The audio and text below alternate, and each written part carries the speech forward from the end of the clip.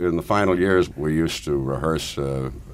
See, we were supposed to be there at 11:30 on a Sunday. I'd come in from Malibu. I was living in the colony then.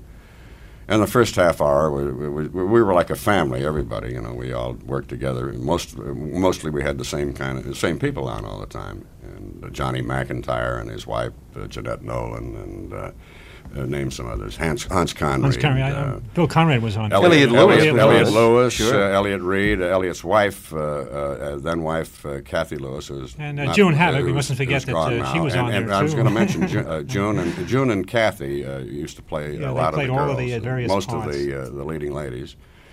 And the first half hour was always kind of, we hadn't seen each other, so it's a lot of gags, and so that was devoted to sort of a social time. Then we eventually got around to reading the script, and then Bill and I would start to rewrite it, which was fun too.